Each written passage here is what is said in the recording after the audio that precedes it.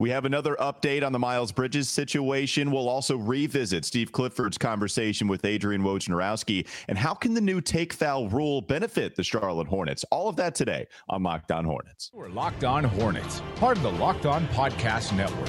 Your team every day. In a minute, cuz we live.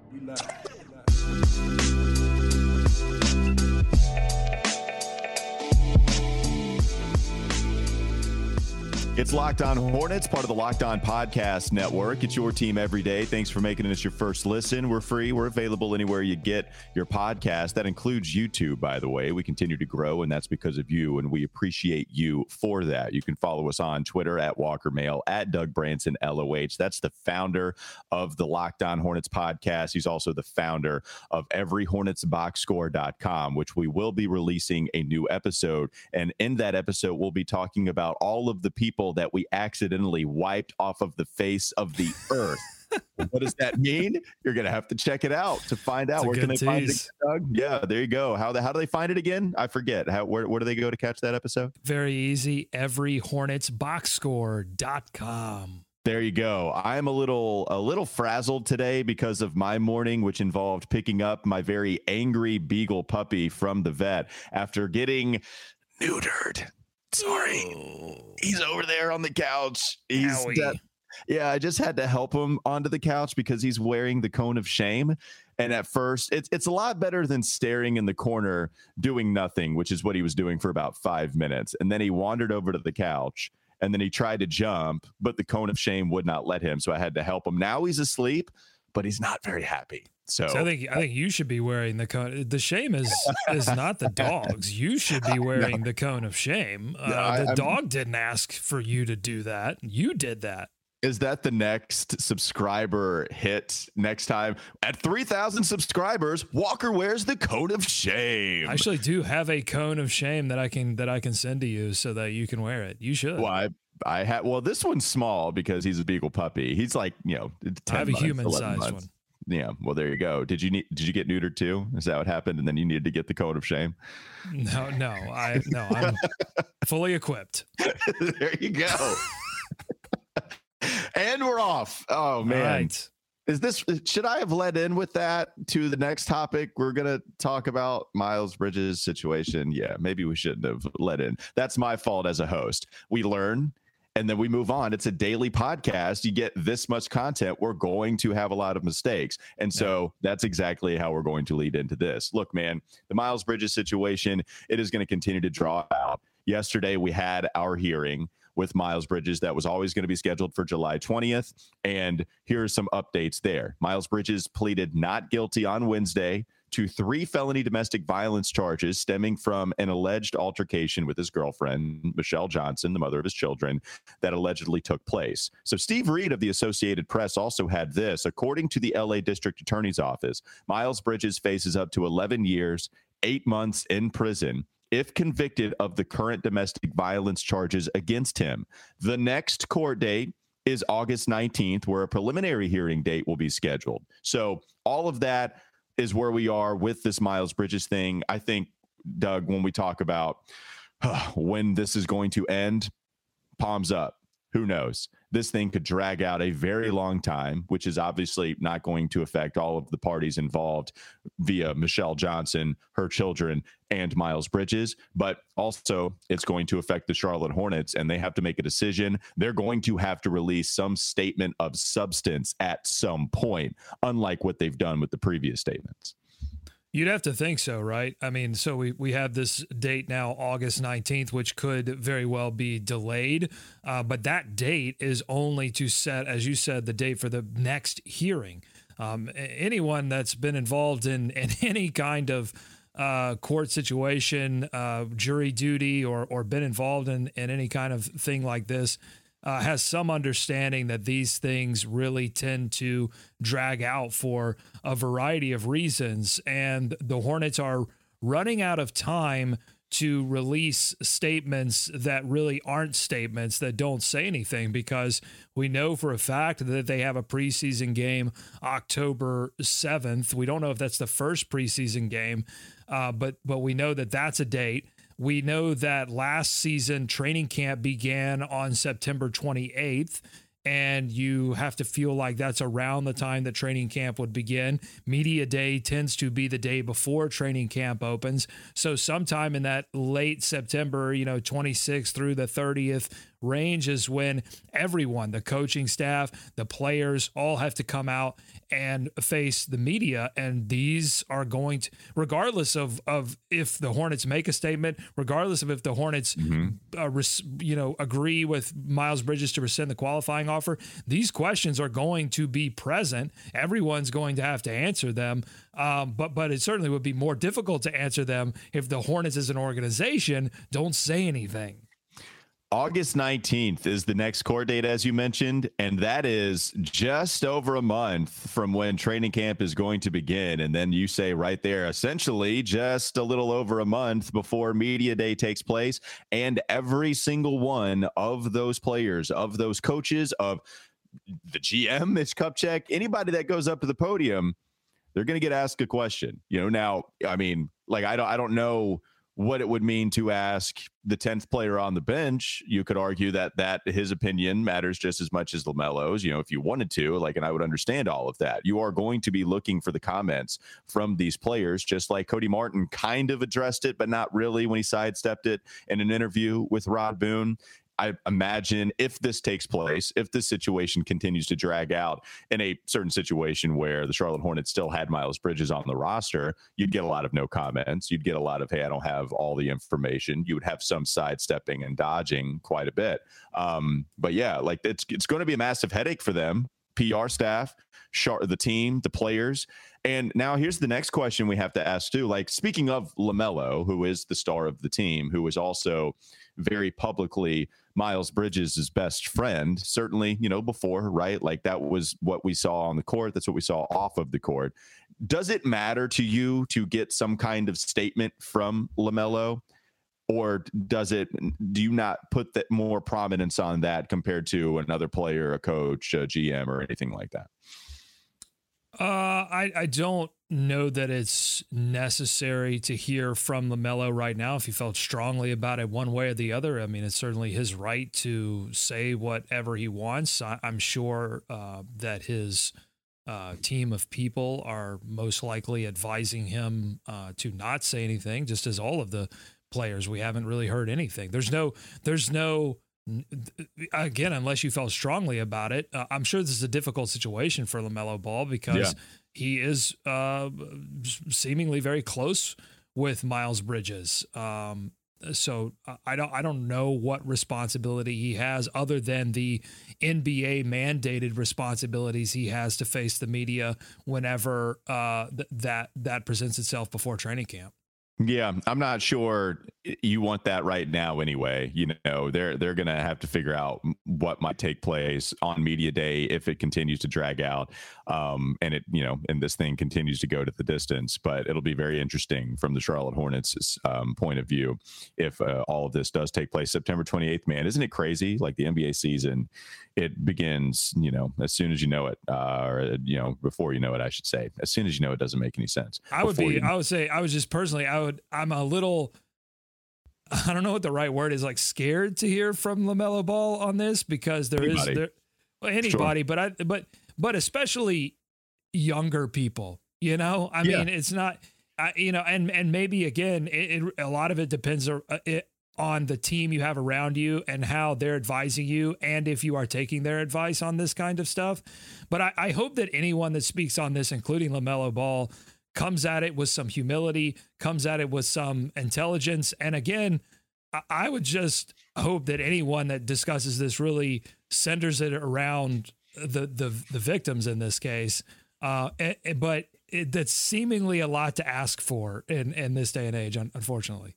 I mean, we've had players talk about this kind of stuff, talk about other teammates that have been accused of domestic violence before. And, it's those comments do get dissected and then they're either criticized or they are praised for what kind of substance that is had in between them. But yeah, I mean, I totally get your fear based off of what LaMelo or anybody really could say. All right, you want to move on? Talk some Steve Clifford in the next segment? You want to do that? All right, coming up next on the Locked On Hornets podcast. Don't go to sleep on the Hornets just yet. How do we feel about Steve Clifford's relationship with the higher ups, and should we care?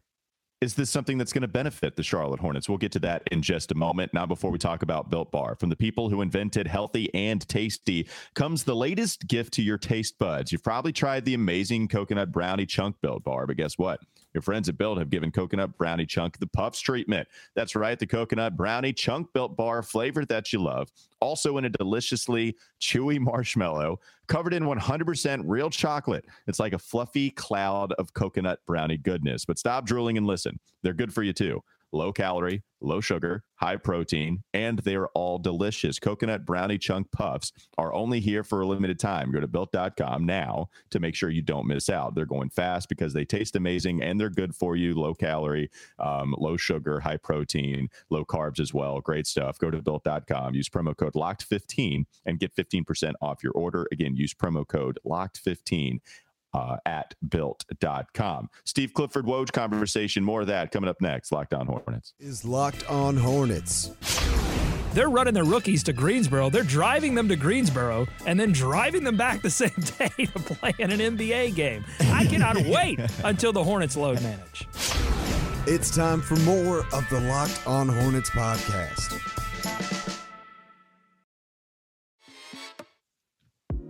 Before we get into more of the Steve Clifford convo with Woj on the Woj pod, I did reference those Cody Martin comments that he had about the Miles Bridges situation when he was talking with Rod Boone. Doug, I know you brought those comments up after I referenced them. Yeah, this was from a July 12th article by Rod Boone in the Charlotte Observer, a profile of Cody Martin. And Rod's question was, a lot has gone on with the team this offseason. How much as a whole are you and everyone else looking forward to putting any adversity behind you, getting out on the court, and becoming a tighter, closer unit? So it wasn't even asked about it directly. Sorry, yeah. Not really, kind of a roundabout sort of question. And here's Cody Martin's response, quote, "It's unfortunate. It's a lot going on right now. And to be honestly, I don't know the full details, and I don't think anybody else does. So I think for me, it's very hard because these are the times that your teammates need you the most. I don't know the full story or whatever. I just hope that they are good and their mental is where it needs to be and they are getting the support they need." End quote. Okay, there you go. Easily dodgeable. And you know, it's funny, the question, he could have steered that anyway, but I think subconsciously he obviously knew, all right, this is clearly addressing Miles Bridges' felony domestic violence account. And that's what I'm going to talk about, but also try to dodge it at the same time. And, you know, that it, like, I didn't have any problem with that comment, you know, like, wait on the details. We'll see. If you want to say you don't need to worry about the teammates in that situation, like, why are you worrying about the teammates? I hope their mental's in a good spot, you know, okay, like, probably don't need to worry about that as much. But also, like, okay, like, it's not anything that I'm going to kill the guy for. So those were the comments from Cody. We'll see if anybody else decides to talk about this if asked, or just decides to come out with comments on their own. Any other thoughts? Are you ready for Steve Clifford? You ready for that relationship with Mitch? All right, let's do it. Hit me with the Cliff. Yeah, will do. There's got to be something we can do with Cliff and that play on words. I'm sure we'll figure it out. You're very good at that. You can do that for a segment in the future. Yeah, the relationship between those guys, right? Like, it's interesting because that's how he got back in the cycle in the first place. Michael Jordan and Steve Clifford, they kept in touch. Now, Steve made sure to clarify it's not like they were texting every day, but maybe more than you would expect from a previous owner coaching duo that eventually that coach was let go, right? Like, and it was Mitch Kupchak coming in as the new general manager. Oftentimes, general managers are going to move on from the coach that's already in place. And I would say that's just good business. In fact, I hate it if I'm a fan of a team and they decide to bring in a GM to try to pair him with a coach that was not his hire. So many times it doesn't work out. And then eventually The coach gets fired when that doesn't work out. And then you have this weird cycle where guys just aren't on the same page until you refresh again, which ultimately means you procrastinated refreshing. So that was a smart move to move on from Steve Clifford at the time, if you were also going to bring in a new GM. But with that being said, it's been very clear too, Doug, that Mitch Kupchak and Steve Clifford have a good relationship. These guys went out to lunch or dinner, whatever. They went out to eat.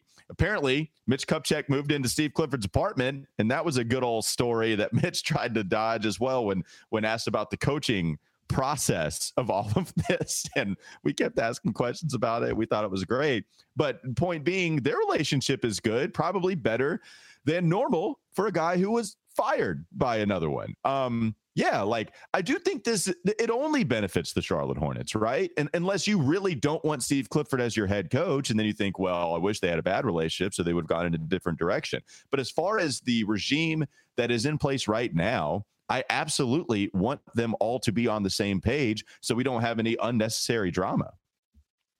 Well, I don't know that's fine. They may go out to lunch. It's fine. But I don't know that means that they're going to be exactly on the same page about the direction of this basketball team. I mean, if they had such a good relationship, I'm not sure why Steve Clifford right now has a contract that is like stitched in there as an eject button for the organization. They've got team options on the first couple of years of this contract. So if the relationship was just so buddy and they're just so confident that Steve Clifford is the answer here, then they would have given him I think it's a 3-year contract. They would have given him a sort of standard 4-year deal that didn't have any of these options to get out of it.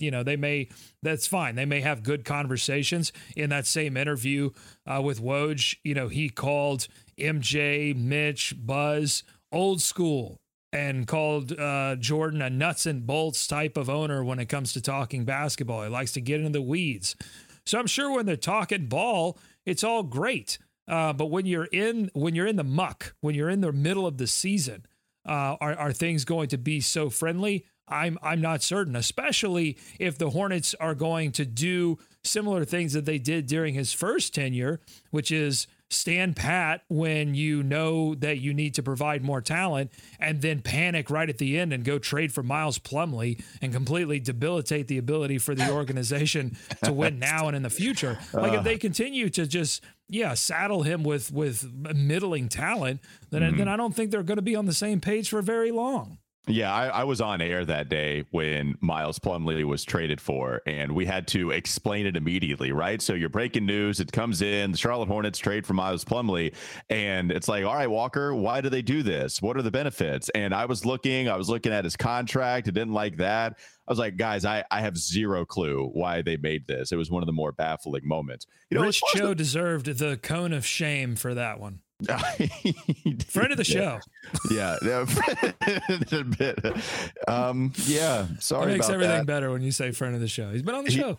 Yeah, he's going to block us now, too, just like Marco Bellinelli did. No, you're right. Like, you could have ponied up with that relationship and said, hey, we're so buddy. We're going to give him a 4-year contract. At the same time, you still want to cover your ass if you're Mitch Kupchak and Michael Jordan. Like, this obviously didn't go the way you wanted to from the rip. And I would argue that the fact he's back with this organization, the rarity that takes place in the NBA where a guy cycles back in, especially with the GM that fired you in the first place and the owner that signed off on it, the fact that he came back in a way that doesn't happen damn near at all, I would still say that matters, and that relationship still has to have at least some kind of good foundation. Ultimately, you're right. James Borrego and Mitch Kupchak, I think, had a good relationship at first. And then I think as time went on, James Borrego wanted a center. Mitch Kupchak did not address that. I think there was some clear frustration on Borrego's part. Even the backup point guard stuff, we can remember the time where JB said, Terry Rozier is my backup point guard right now, when he was asked, what are you going to do with that spot? And it was clear that he wasn't very happy there. Basketball decisions were not necessarily agreed upon, and eventually the Charlotte Hornets decide to move on. That happens, you know? Well, hold on. The basketball decisions were not agreed on. One party, James Borrego, wanted them to make basketball decisions, and the other party refused to make basketball decisions. It's not even that a decision was disagreed upon. It's the fact that there was inaction versus action. And I would point to Mitch Kupchak's comments during the James Borrego firing as evidence that Mitch Kupchak had a lot of compassion for James Borrego, felt badly about how it all ended, and probably if he could wave a magic wand, would want to find a situation where James Borrego was actually still coach of this basketball team, which I think has to make you wonder if maybe the disconnect wasn't between James Borrego and Mitch Kupchak. Maybe the disconnect was between James Borrego and the people who sign the checks and actually make the decisions to go in or get close to a luxury tax situation to make this team Jordan. Better. Yeah, I mean Michael Jordan. Of course I mean Michael Jordan. Yes, Michael Jordan. Yeah, that was the guy who fired James Borrego. Look, Mitch Kupchak did not, I don't, okay, allegedly, let's, we'll play speculation music if we want to. I'm not even going to do it. I'm just going to say, Mitch Kupchak, I don't think Mitch Kupchak fired James Borrego. I think Michael Jordan fired James Borrego. No, and that's fair. I think both of them. The only comments that made me, because I thought it was Michael too, and then the comments from Mitch that did kind of make me say, okay, I wonder how much of this was Kupchak, was when he talked about wanting to see the younger players play more. Because it's not like anybody's really going to just, take their ex-coach to the woodshed. They're not going to beat him up as they're walking out. Well, that's not a given. You say that. We haven't seen that much in Charlotte, but we've seen it in other organizations. I mean, the one guy that we talked about that we didn't want in Charlotte was Mark Jackson, and all. I mean, that organization just continued to beat him up after. That was almost. You're yes. I'm not saying it is impossible for that to happen, but right. I would say more often Mitch than Kupchak not, you don't chose not to do it. More often than not, you don't see GMs do that. I mean, I just don't remember, Mark Jackson was almost a decade ago, oftentimes, hey, thank you. We'll move on. And so that was the one that was interesting to me, the young player comment. So yeah, ultimately, if we're trying to answer the topical question here, you're saying you don't really care about the relationship between these guys, the higher ups and James Borrego. I think generally to having a good relationship with the front office can be beneficial in that you're not adding more drama into a season that already is due for a lot of drama. That's good. I think conflict sometimes, a little bit of conflict, a little bit of healthy conflict breeds great results. I think if, it's like any relationship, they say the relationships that look just perfect on the outside can sometimes be the worst relationships because everything is being hidden beneath the surface. Or, in a competitive environment like sports, if there's not conflict, I think you then start to question, well, how much do people really want to win if there's not a little bit of conflict over these kinds of decisions? And, how much do people want to win versus how much do people want to save a little money? I think is a question that is always hanging over this organization. It's interesting too, as you bring that up. One thing we have not talked about, a topic also leading into the offseason. I thought this was going to be the moment where you were going to set yourself up to see, okay, Michael, you've had what I think is a pretty decent excuse of not paying the luxury tax because you were not going to employ a playoff contender. That just wasn't going to happen. And I don't blame any owner that doesn't want to go in the luxury tax. If you're not a playoff contender, that's totally fine. But paying Miles Bridges all that money, at least initially, and then building from there, that would be the time to go in the luxury tax. And I really thought if we weren't going to get that answer, we were going to get close to it. We were going to set ourselves up to answer that question for next year, the year after. Not anymore. Now that you talk about dragging out, now that question continues on. There's plenty of people that know Michael Jordan and how he operates that would say, oh, I already know the answer behind closed doors. Michael doesn't want to pay. Fair enough. Those are people that are more in the know than me. I'm just saying we haven't seen evidence of that. And an excuse to not go in the luxury tax being not having a playoff contender, I've always said was a pretty damn good one. Yeah, that's fine. That's fine. I mean, the clock's ticking on LaMelo Ball. Yeah. That's all I would say. That's all that would be my only argument to the front office is, hey, you've got only so many years to make a convincing case to LaMelo Ball that you are dedicated to providing him an environment where he feels confident, not feels like, oh, well, I've got a puncher's chance. No, LaMelo Ball has to feel confident that he can win an NBA championship, or he has every right and would be reasonable to move on to an organization that was actually serious about winning. Yeah, and if they can do that, then yeah, you got to go in the luxury tax. Hopefully they can do that, and they can do it soon. All right, coming up next on the Locked On Hornets podcast. Don't go to sleep on the Hornets just yet.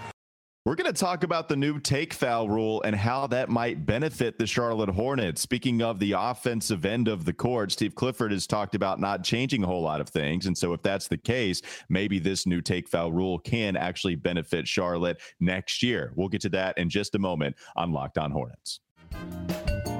This is Locked On Hornets. We need Mitch Kupchak to throw a party like Sam Presti. Can he party like Presti?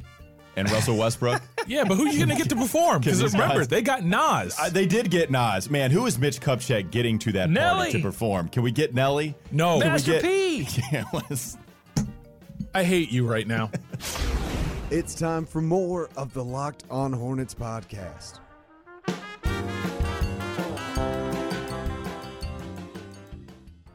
Times are a-changin', rules are a-changin' in the NBA, and we got one that probably was past due for a change, Doug. The take foul, that doo-doo basketball at half court where somebody tries to get some momentum and they have a fast break, and then the defender just grabs them and sends somebody to the free throw line, because it did benefit. Like, the rules were in place to the point where it benefited the defense to stop momentum and to eventually stop a transition basket, send into the free throw line. Chances were you were going to miss one of those free throws that was better than you actually just getting a free dunk. And even if you believe in momentum, you know, building that momentum, but that's no longer, Doug, at least in certain situations. Why don't you tell us and inform us about the new take foul rule that I think was voted upon or changed just like 2 weeks ago?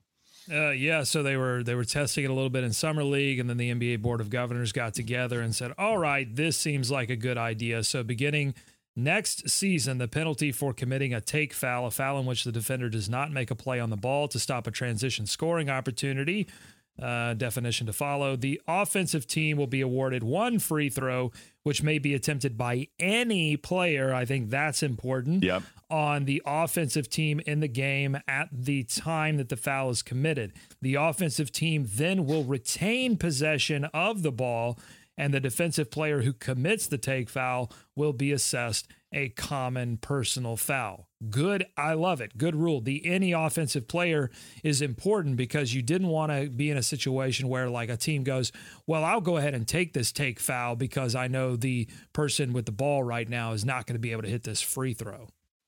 Yeah, I do too. Yeah, because it wasn't basketball, right? Anything that gets us playing legitimate basketball, more Showtime basketball. Oh, yeah, because it actually does hurt the game, too. Not only are you playing basketball, you're actually denying fans exciting plays and completely stopping momentum from a fan standpoint. So all of this is great. Now, you continue to go on, and under the new rule, teams may commit a take foul during the last 2 minutes of the fourth quarter and the last 2 minutes of any overtime period. That's regardless of whether the foul occurs during a fast break play, and that will be without triggering the heightened penalty. So that would be interesting, too. Like, should they have just gone full blast in the game saying you like this stipulation? Yes, because it gives if the point of the rule, right, is to bring excitement into the game, then I like this addition, because there's nothing exciting about a team that's down 6 or 7 having really no opportunity to try to get back into a game late with this with so close games are exciting to me. So I think this addition allows for a team to get the score a little bit closer and to make these games interesting. Otherwise, you'd have teams just running out the clock. Yeah, the only thing is, if we talk about legitimate basketball, then a lot of people have had problems with fouling to extend the game anyway, because you're not playing defense. You're just going and grabbing somebody and sending them to the free throw line, and it's painful. It's why nobody likes watching the hack-a-shack method when Greg Popovich is fouling just anybody on the court. and then, that'll stop the game, right? But also when you just decide to foul DeAndre Jordan, or you decide to foul, any of these awful free throw shooters, it's just painful. So I think what we like about the rule change, not only does it just involve actual basketball, but it involves exciting basketball. Here, the last 2 minutes, you're still taking out the excitement of the game, where the reverse, let's say that there is a team down 7, they have a breakaway opportunity, or they're down 5, whatever single digit point you want to put there, and then they have a fast break opportunity, but the team ahead can foul and still have the same take foul, rules that were in place before the change. It's kind of 50-50 in that scenario. No, philosophically, I'm a consequentialist. And so I think the ends justify the means. And if this addendum to the rule, this addition to the rule, results in a few more close games in the NBA, then I think that's good. And ultimately, at some point,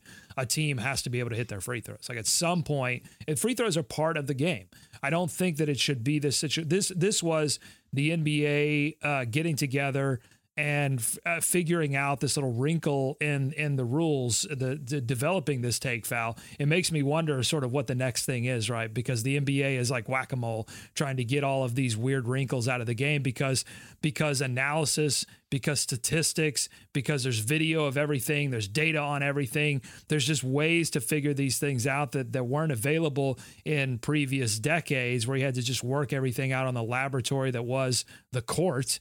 So they're figuring out all of these things, and this is the NBA striking back against all of that and saying, no, ultimately the entertainment product on the floor is what's important.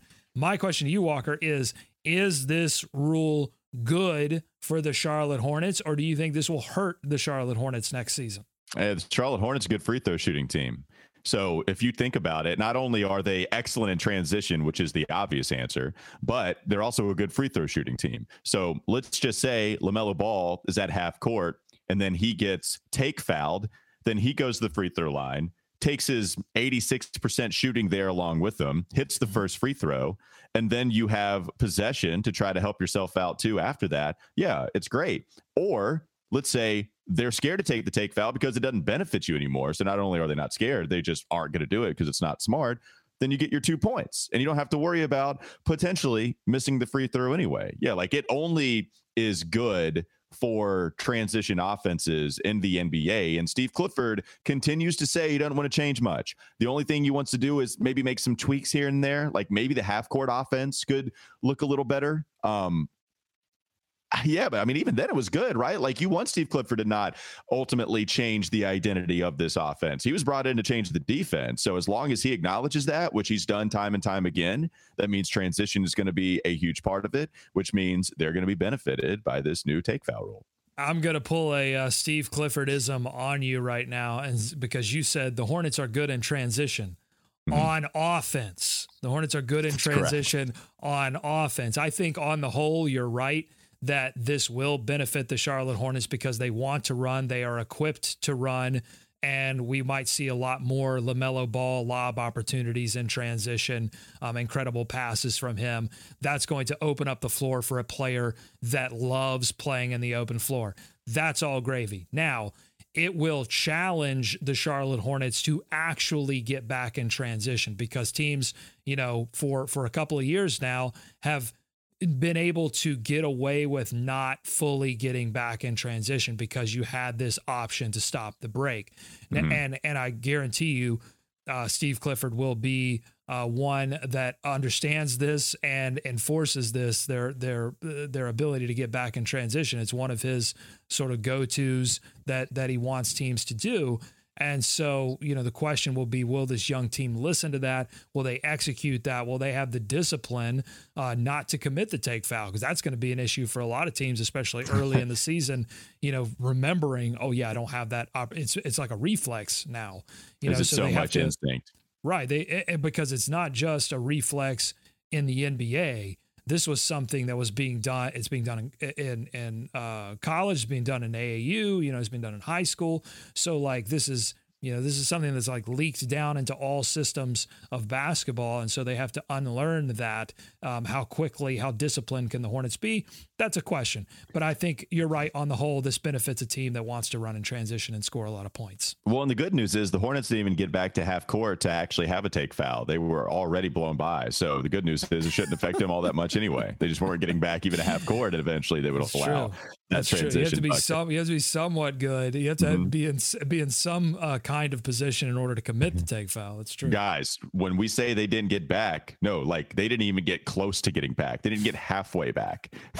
So it's going to benefit them altogether. All right, I got to go take care of my dog. He's standing in the corner again. That's Doug Branson. Go check him out and all the content that is taking place over at Every Hornets Box Score. And thank you for making us your first listen every single day, anywhere you get your podcast. Make sure you make your second listen Locked On NBA. It's your daily 30-minute update on all things revolving around the association. Again, Locked On NBA, 30-minute update taking place within the NBA. Have a great rest of your day. We'll be back with you tomorrow.